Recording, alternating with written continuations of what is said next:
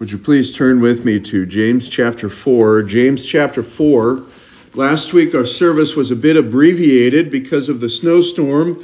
However, the Ross family and myself, we met. We were able to do a live cast and to preach and to do something of a relatively shortened but realistic worship service. Many participated online. It was a blessing. Perhaps it was foolish on our part to come out in the snow like that, but nonetheless, we did it. Started to go up the street to try to get Laura and bring her here, get some piano involved, but the driving was pretty intense, and I turned around. But thank you all for supporting your church and being part of the congregation last week. It was even online.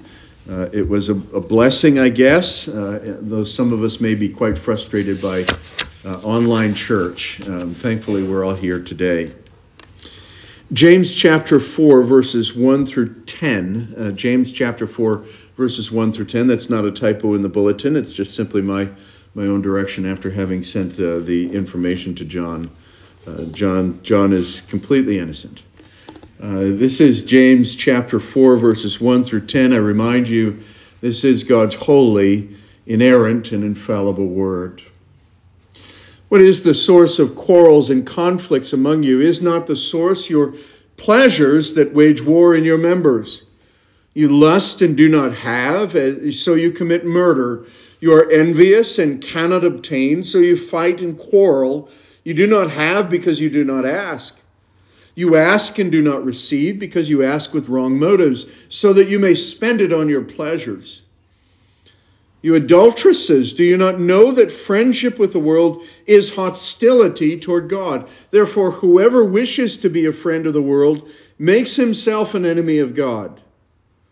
Or do you think that the Scripture speaks to no purpose? He jealously desires the Spirit which he has made to dwell in us. But he gives a greater grace. Therefore it says, God is opposed to the proud, but gives grace to the humble.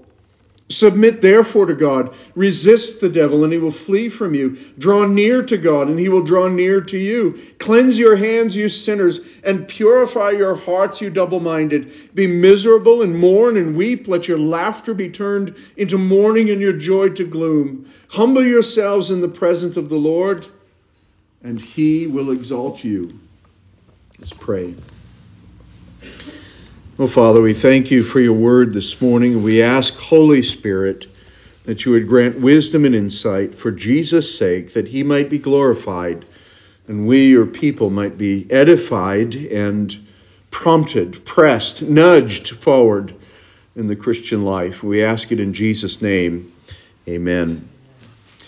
Well, I thought to shorten this passage and to deal with verses 1 through 5 initially, but then I realized that if I did that, then I would shorten. I would cheat you, as it were. You would go home with a sense of conviction over a problem in the church, but without the recourse to healing and to hope. And so verses 1 through 5 are largely an identification of the problem that is in James's mind. It's worldliness. It's worldliness in the church. This is of grave concern to the Apostle James. And he writes to the church, those who are of the dispersion, the 12 tribes of Israel, as it were. In other words, the church in its entirety, but predominantly to Jewish Christians, but to believers in the general sense. And he's concerned over that particular subject, worldliness in the church.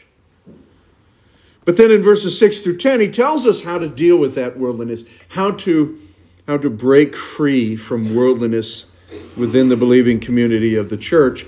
And it's an appropriate context. James has been talking about selfish ambition. He's talked about jealousy, disorder, vile things in the prior section to this. So now in verse 4, he takes up that same subject by telling us about wars and fighting and dissension and passions. Not passions in the sense that, I passionately love this other person, but passions as it relates to the height and depth of human response, emotional reactions, overreactions, passions, desires, passions and desires relating to sinful pursuits, things that are not to be embraced, coveting, friendship with the world. All of those subjects are before us. Worldliness in the church is so prevalent, especially in our generation. You question whether or not worldliness in the church is in fact a problem. Maybe you're not really aware of what's going on in many other churches. Pastors believe that the best way they can serve the body of Christ is to put on display their Gucci, their gold, their rings on their fingers, and to talk about all the things that they possess. I've listened to it from all sorts of churches down in the Bronx in New York, to Jesse Duplantis describing his airplane and his properties that he owns. It's bizarre. Somehow this is the display. To be worldly is, in the church today, in the modern church today, to be worldly is a display of the goodness of God. Well, James will contradict that entirely. Worldliness is in the church in the form of the various dissensions and the ways in which the church divides over peripheral issues, not issues relating to theological precision, which is vital. But so many believers leave the church over simple dislike of certain aspects. I've heard people leave the church over paint color in the sanctuary. It's worldly. It's deeply worldly. There's worldliness in the church in the form that somehow the church has to put on display some kind of a worship service on the Lord's Day that meets the standards of the world. In other words, meets up on the level with professionalism that meets the shows and entertainment of Las Vegas. Worldliness has entered the church, and the problem is so much of the church has simply not identified that as a reality. There is worldliness in the ways in which pastors very eloquently offer messages rather than preaching and proclaiming the whole counsel of Christ.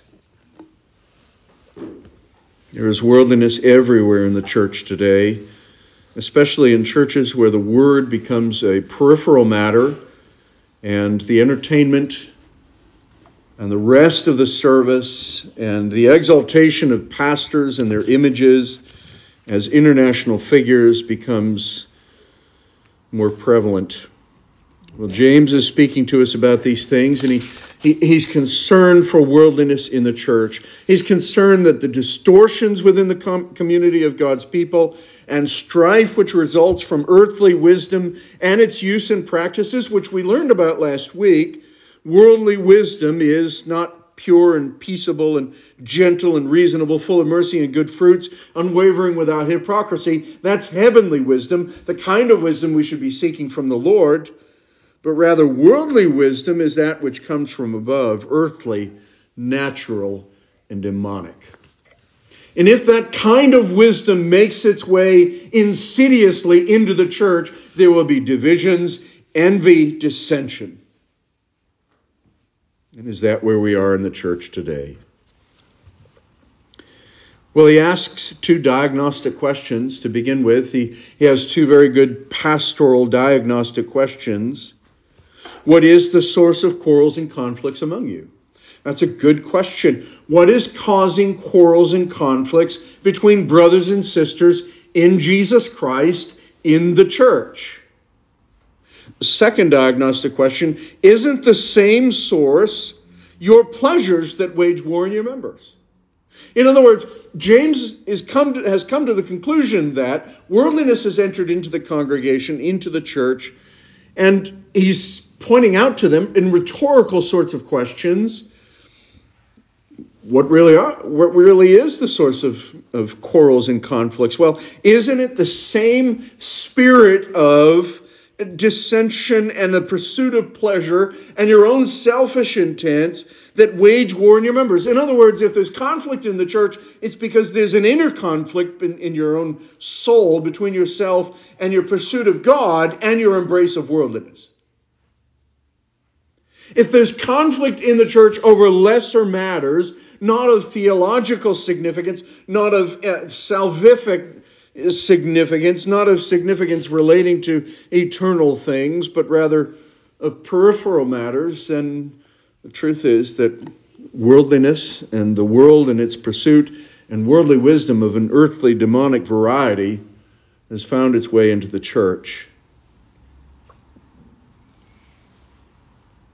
Where does strife and disorder begin? Where does it come about? How does it come to be in the church? Well, James's remedy for us is the same as Job. Behold, the fear of the Lord, that is wisdom, and to depart from evil is understanding. Maybe you're involved in some form of conflict in a church setting or in the church, and you're concerned about that conflict. Well, I can tell you right now, according to James, what's behind it is earthly, natural, demonic forces.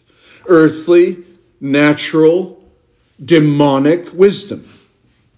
And not the wisdom of God. Because the wisdom of God is peaceable, gentle, reasonable.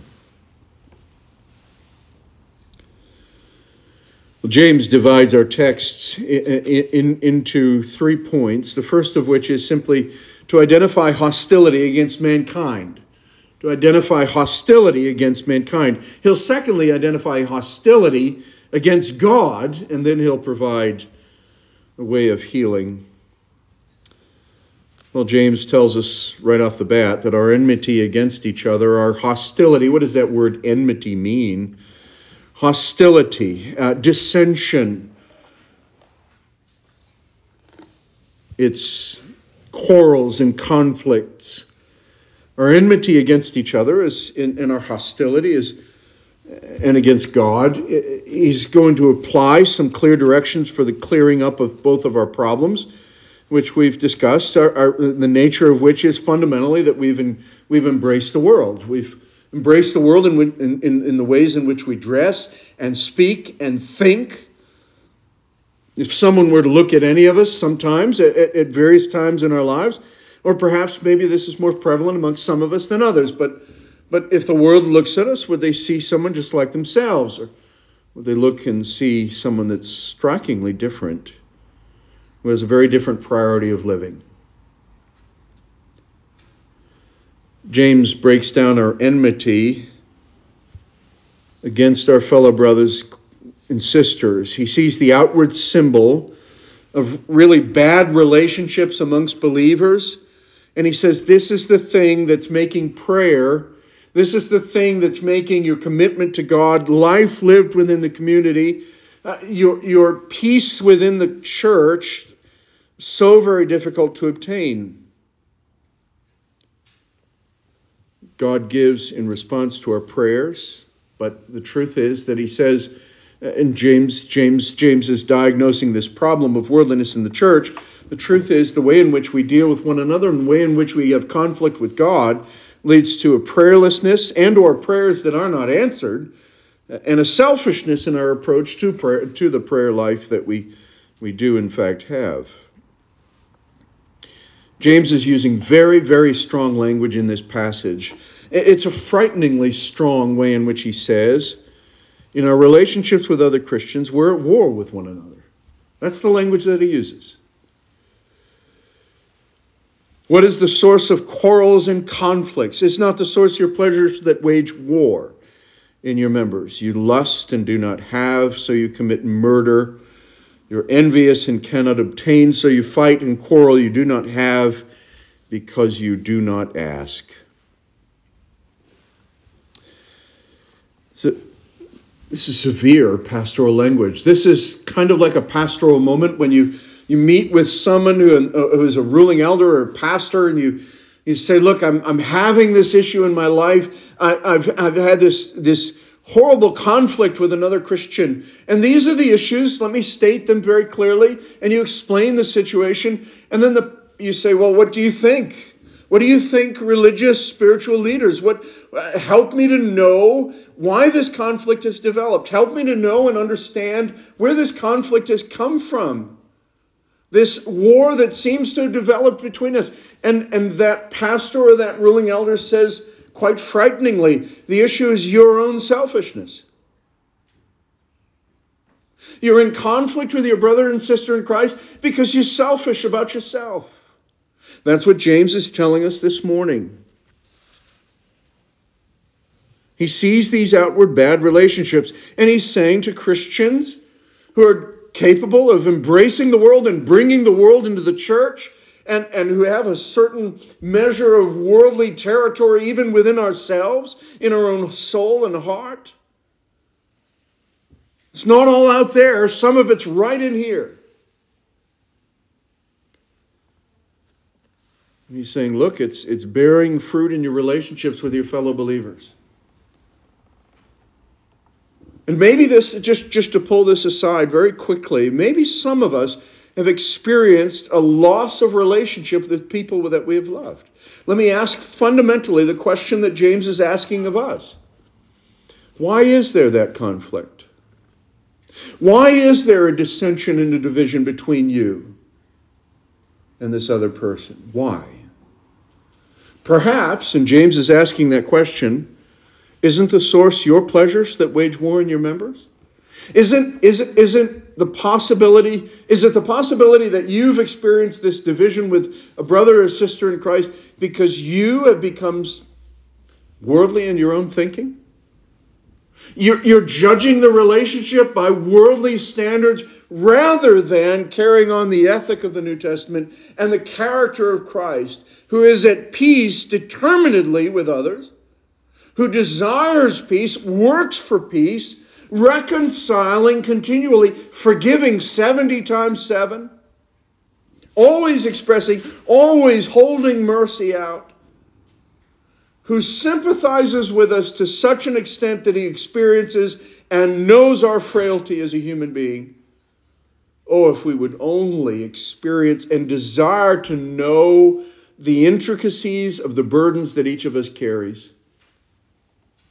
We listen to others share their burdens, and then we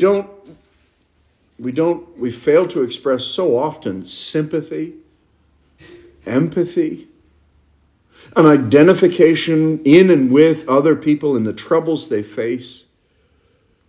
We show so little emotional response, so little emotional apprehension of what they're suffering with.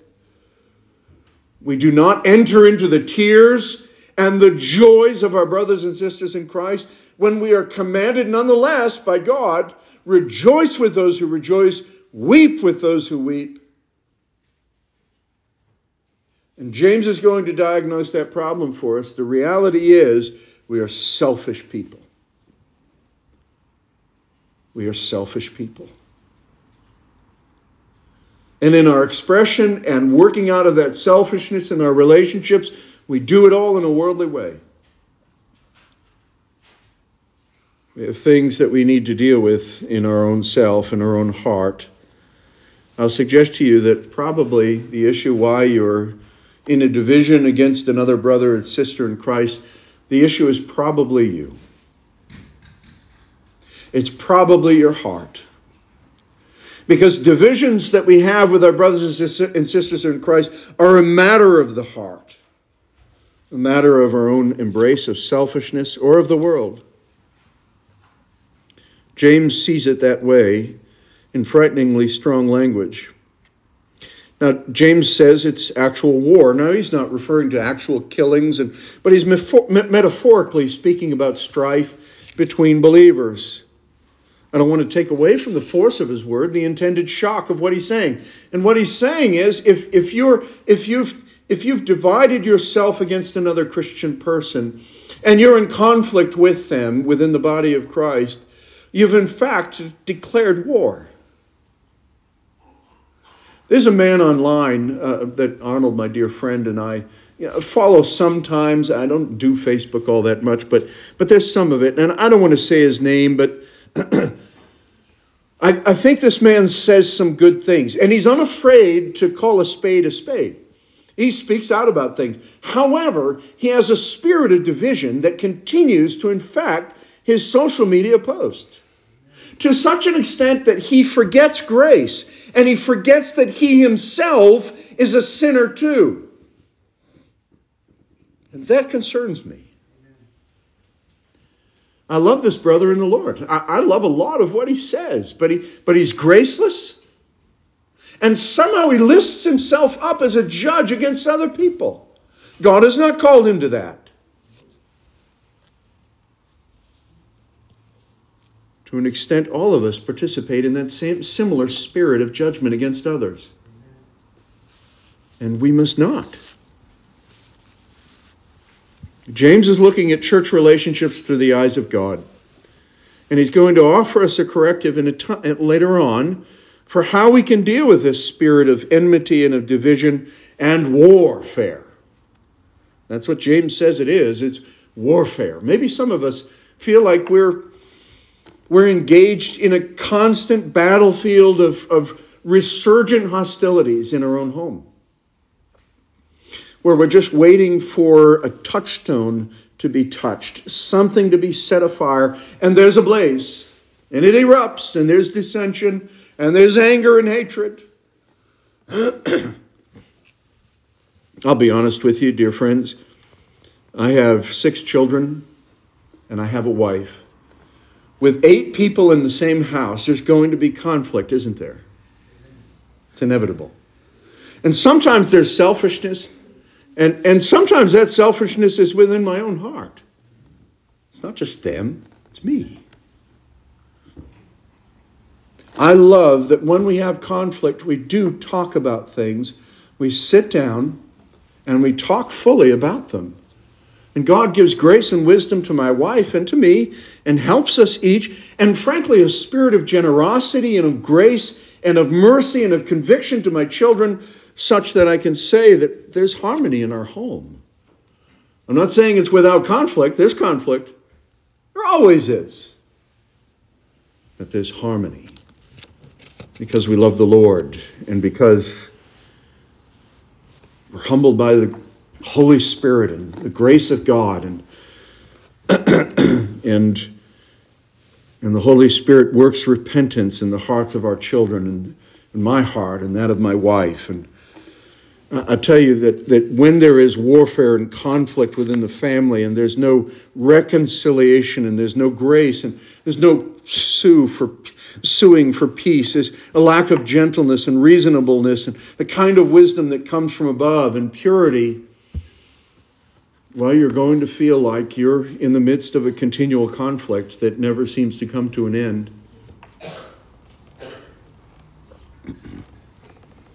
Be careful that you're not an antagonist on that field. Be careful that the warfare that you feel yourself caught up in is not something that you are a willing participant and initiator in doing. James is clarifying for us that the wars that we are involved in and our conflicts and our interrelational conflicts, it stems from our lust because we have a desire for things and we don't get everything that we want. Don't we see that in our smallest children? Watch what happens when they don't get what they want. Well, that same kind of an attitude can be refined but present in an adult human being too. When we don't get what we want, what are we filled with? Well, bitterness, a sense of selfishness, a sense of entitlement. I have a right to that. Now I'm angry and I'm bitter that they got it and I didn't. The problem with adults is now we have the means to enter into conflict, whereas a small child is just going to erupt but really can't do very much.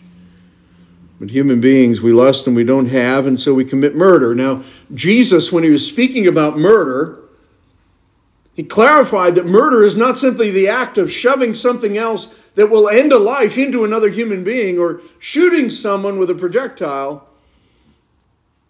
Jesus said hatred in our own heart is a transgression of that commandment. To look at a brother in the Lord and to hate them is to be guilty of committing murder. And so James is telling us, look, you're murdering one another because what's he have in view? There's a hatred that's present in our hearts towards one another.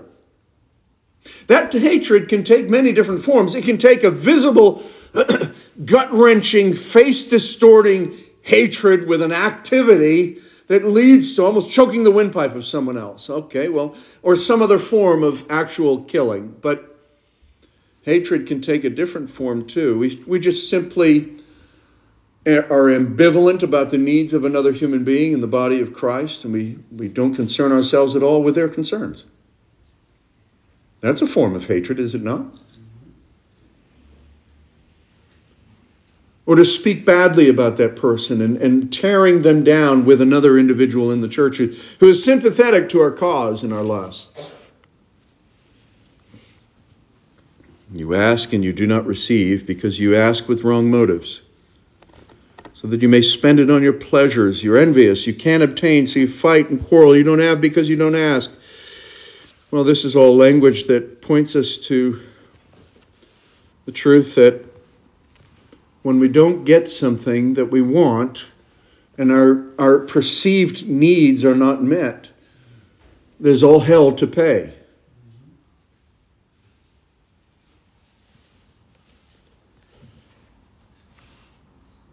James doesn't leave us guessing, and he tells us that this is due to a condition which exists within us as Christian individuals. It's like what Romans 7 in Paul's description of the inner conflict within a believer. The good that I want to do, I don't do. And the evil that I don't want to do, I do. O wretched man that I am, who will deliver me from this body of death?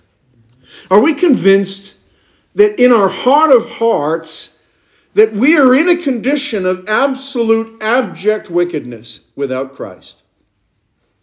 That the person without Christ is absolutely lost, absolutely and totally, utterly, completely, pervasively depraved.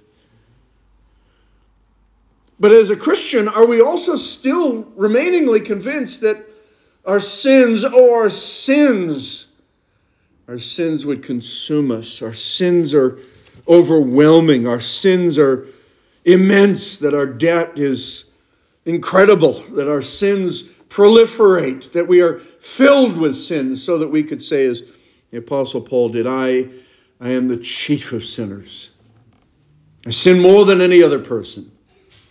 I'm convinced of that. Are you?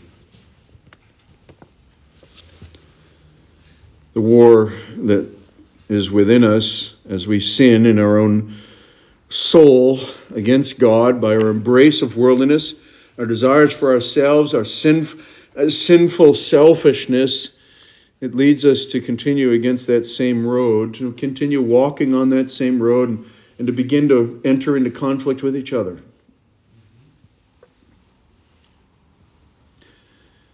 Within each of us, our pleasures, our desires, our strong longings are allied to our sinful nature. And so our sinful self sets our heart on satisfaction at any cost, and we won't allow anything to stand in our way. I don't know if you've ever seen this show, but I've never watched a whole show, but I've seen clips of it. But there's a show that's online where people walk into a pawn store, a pawn shop, and they offer their stuff. Well, there's people that bring stuff in that's fake, that's not real, that they're never going to get the money for. They overvalued it so significantly. And they enter in so sweetly. They think that they're going to win this person on the other side of the counter over with their things. And so they present this thing, and the person on the other side of the counter sometimes will say, I'm sorry, but this item is completely fake. Watch the face fall on the person who brought in the item. And then watch the enmity and the anger begin to develop. They're ready to jump over that counter. There are big, huge men in that pawn store preventing people from doing that because people do that. There is grave disappointment to be told that you can't get what you want. And what you just brought in isn't worth anything.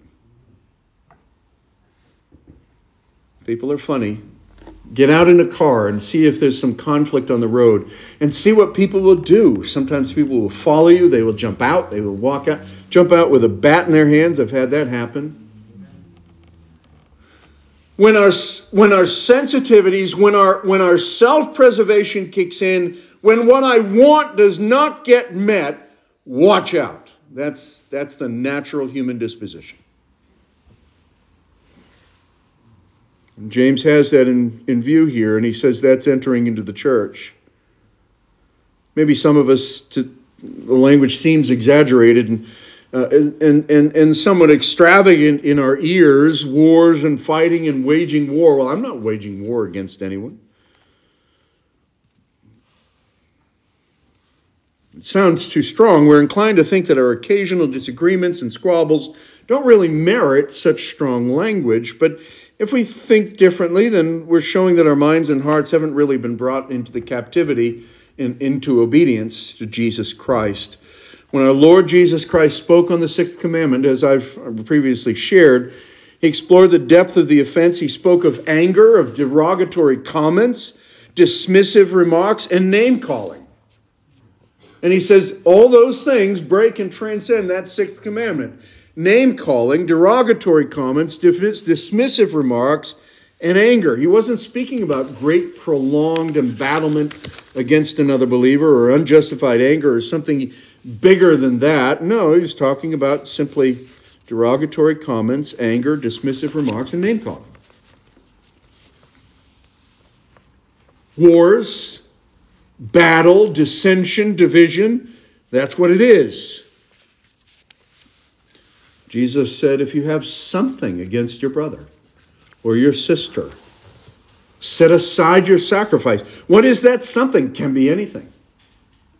It can be anything. Those moments of anger, derogatory comments, dismissive remarks, and name-calling can be anything. It can be just the slightest negative thought about another fellow Christian. Something against your brother or sister in the Lord. Was Jesus exaggerating when he spoke about that and called it murder? Was John extravagant when he said that anyone who fails to love his brother is like Cain who killed Abel? I think the problem is that we diminish the importance of right relationships. It's not the scriptures or James that's over-exaggerating. We tolerate too quickly those who are very difficult to get along with, who are divisive in nature, who often walk in conflict with other believers. And sometimes perhaps we even slyly gossip about those we have fallen out in relationship with. Well, we also have hostility against God. James moves on from the relationships with one another to our relationship with God. And here again, all isn't well. He reminds us that prayer could be a solution, but in our practice of prayer, we're asking for the wrong things, and God is not granting what we're asking for because we're being selfish. We're either taking what God gives us in response to our prayers for the gratification of our passions. Wonder of wonders. God gives you what you've asked for, and you use it, I use it for the sake of gratifying my sinful flesh, rather than glorifying God with what he has given to me. We can do that in the misuse of funds. We can do that by refusing to use our gifts in service to the body of Christ. We do that in the way in which we withhold love from one another. I think everyone gets this. I was out yesterday. I happened to see an NFL broadcast, and I just saw one helmet really quick, and it said, "Be the love," or "Show the love." Even an NFL 400-pound lineman gets this. We are obligated to show love to one another. And if we refuse to show that love, then yes, we're in a position of conflict and of warfare against the body of Christ.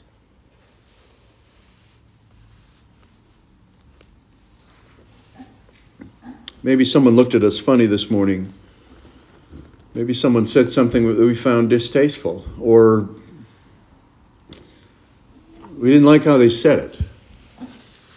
Or maybe someone said something and it was just a moment. Last week, I was running around, it was clearing the snow. Somebody was calling me and texting me, and then there were other issues with getting here and getting into the congregation and getting everything set up. And to be quite frank, I was in a bad mood.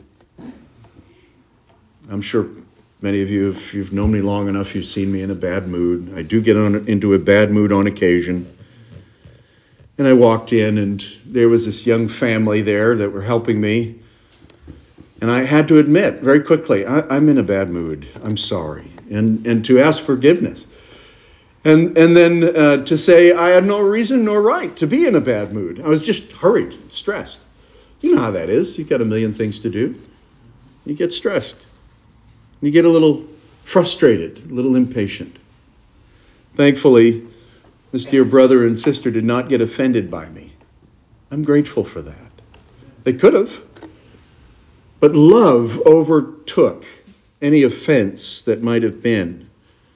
We are guilty of what James is saying, many of us. Chief of all of you, amongst all of you, is myself. We talk of another person who looked at us funny. We gossip, we fight, we wage war against one another. We are guilty of what James is saying. We know it. We're ready to pounce at the slightest provocation. But the problem is we take that same attitude into our relationship with God. And we are selfish with God. And when He pours out His grace on us, we use what He gives us for the satisfaction of our own selves. When God did not intend that, He gave us what He gave us and the gifts that He gives us for the sake of glorifying the Lord Jesus Christ, ministering to one another's needs, serving the larger body of Christ. We are either taking what God gives us in response to our prayers for the gratification of our passions, or we're simply not receiving any grace through prayer because we're not fit to receive it. We're asking for the wrong thing. And we're asking selfishly. Let me just say this. James is telling us that God does not permit our undisciplined asking. God will not permit our undisciplined asking. We can ask of Him, but He will not grant us anything that contradicts His will or that contradicts His good purposes for us. And God will ultimately not give us, it's not that God's not answering prayer, He's not going to give us what we sinfully ask for and that violates God's commandments.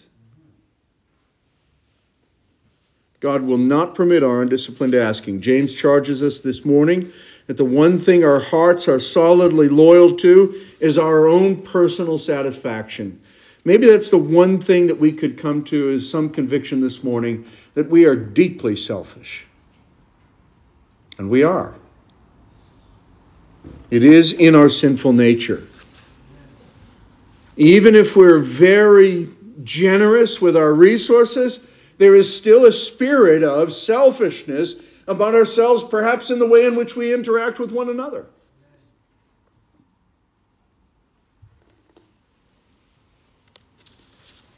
Maybe you're struggling with that thought this morning. Well, let me ask you to examine your motives in the following week.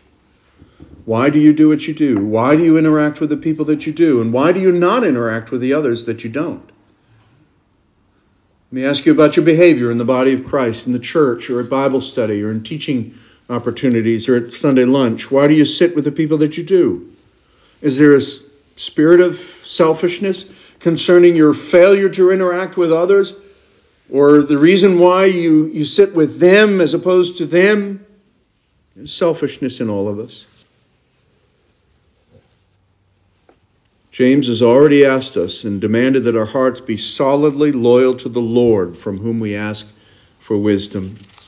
And the problem is that our hearts are often divided.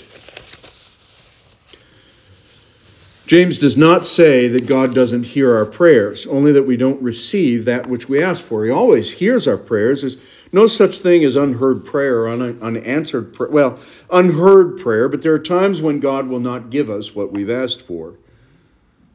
Sometimes the answer from God must be no, or not yet. Or that contradicts my will for you. That will not lead to your best. Our prayers are often defiled by our insistently self-centered hearts, so that we must either cleanse our hearts or stop our prayers and start asking for different things. And more so submit to the Lord and begin to be reformed in our prayer life. Well, it's this cleansing of our heart that's the goal to which James is leading us this morning. He jealously desires the Spirit which He has made to dwell in us. Is there hostility with God over what He has given you, or over the lot of your life in which you find yourself this morning? Maybe you're complaining against your circumstances. You don't want your life to be the way it is. And you've asked the Lord 1,000 times for the right things, and He still has not given it to you. The Lord is faithful. Submit to His will. Humbly ask of the Lord. And accept that the Lord may say to you, not yet. Not yet.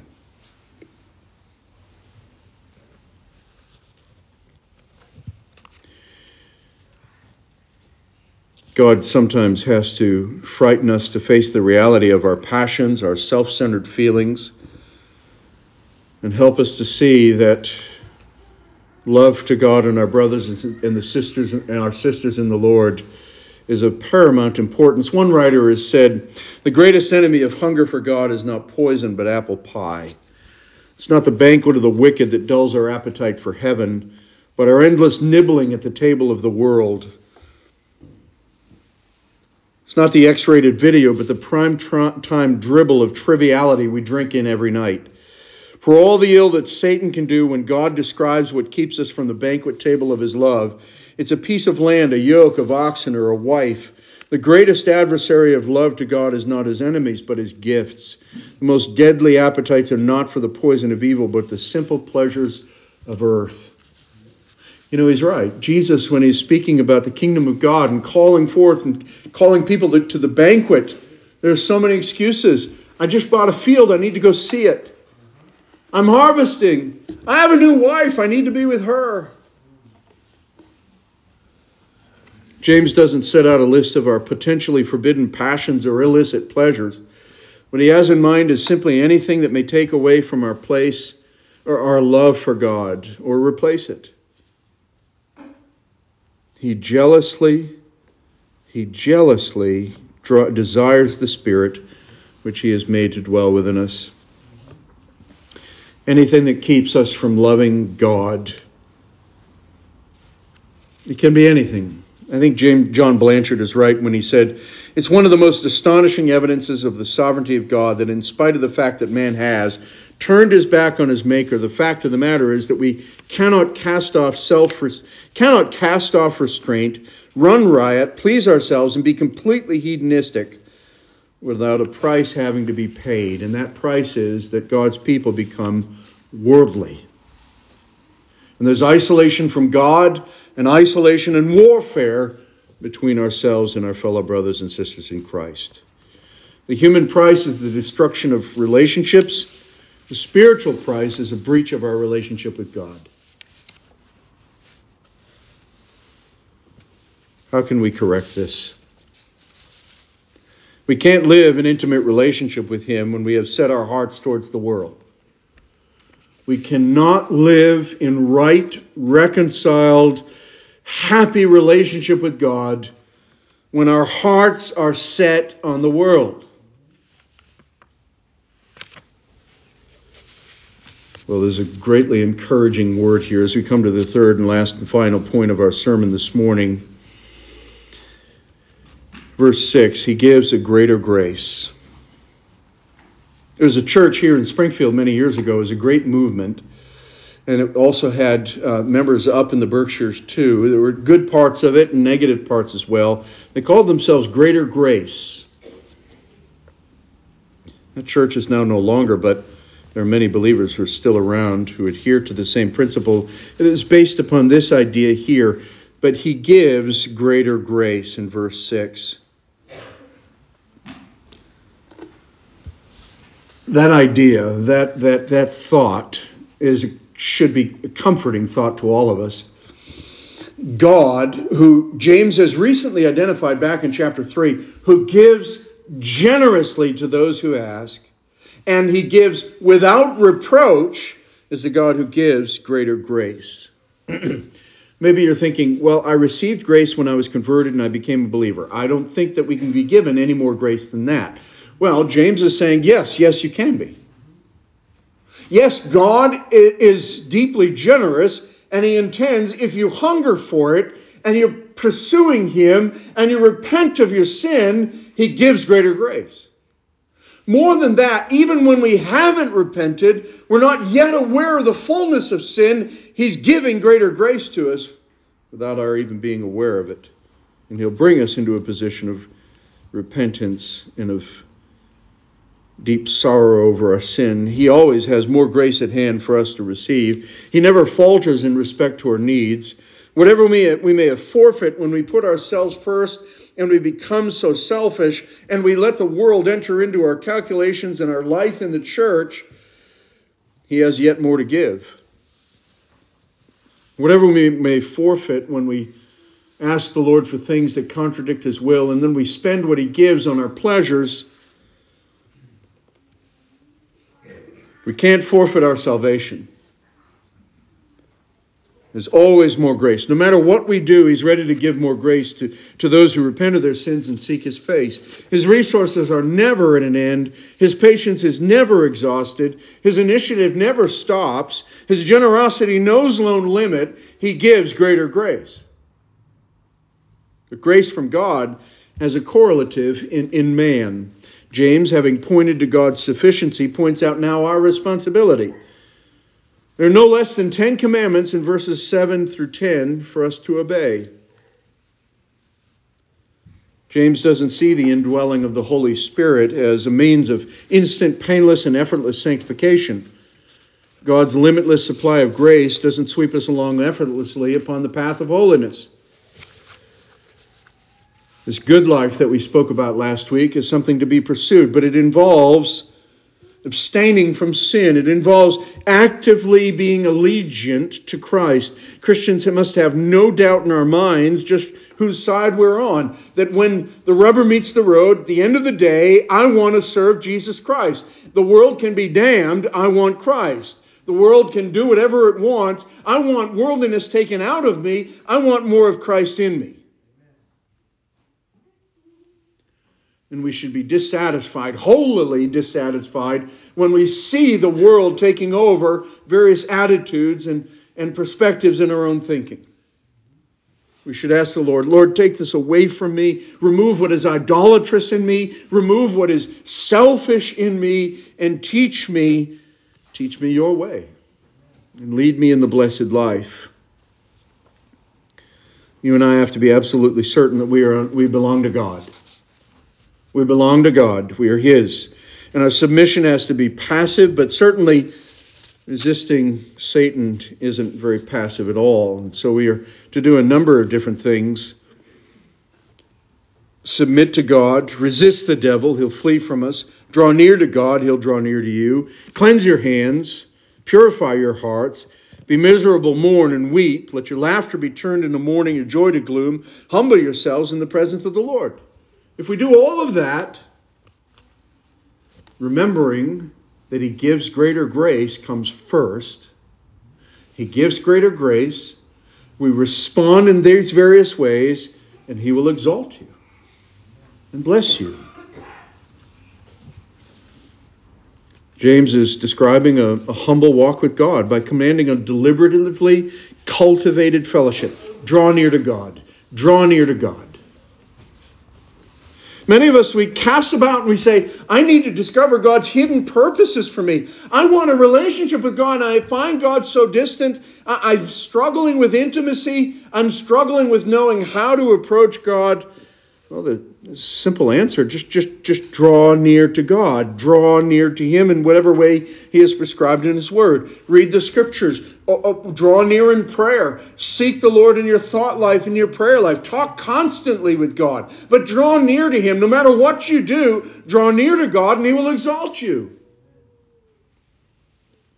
Do you need another invitation? Do we need something far more significant than this? Do we need a bigger promise? If we draw near to God, He, God, who has created the world and all that is in it, God who sent forth His beloved Son, that whomsoever should believe in Him would have everlasting life, do we need something more than Him? To know Him, to live with Him, to walk in relationship with Him, to know and experience His love for us. Do we need a greater invitation than this? A greater kick in the pants to do it and to be more faithful to do it? Draw near to God and He will draw near to you. That's all I need to hear. And yet drawing near to God is so hard sometimes, isn't it? We are caught up in our worldliness. We are caught up in our selfish pursuits. We can begin the day without any thought of God. We can neglect prayer, neglect reading of Scripture. And the next thing we know, we are more worldly than we were the week before. The world has encroached all that is natural and demonic and has influenced us more than the thoughts of God. James tells us that he's using the language of, as he says, weep and mourn. Cast off your joy. Let your laughter be turned into mourning, your joy to gloom. He's talking about repentance. Christian people who have fallen under the conviction that, yes, I have lived a selfish life. I've pursued my own self-pursuits, all the things that satisfy my body. My passions and my lusts take preeminent position in my life, and God comes oftentimes second. Let your laughter be turned to mourning. Humble yourselves before your God. Draw near to him, and he will draw near to you.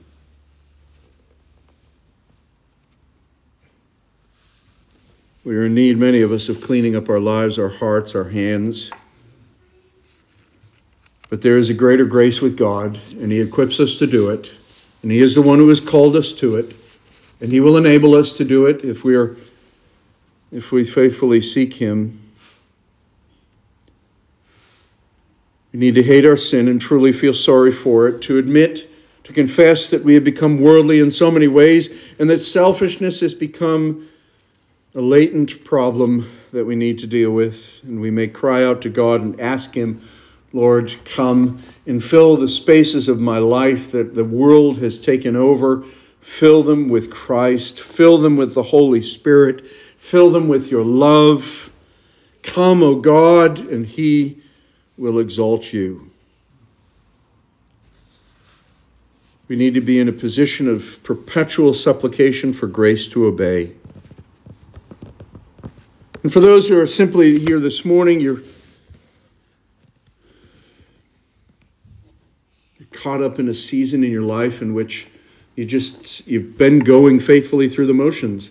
You've faithfully done what God's word commands. And yet you've found that there's a dryness in your life, a dryness in your heart, a lack of joy. The same promise is for you. But he gives a greater grace.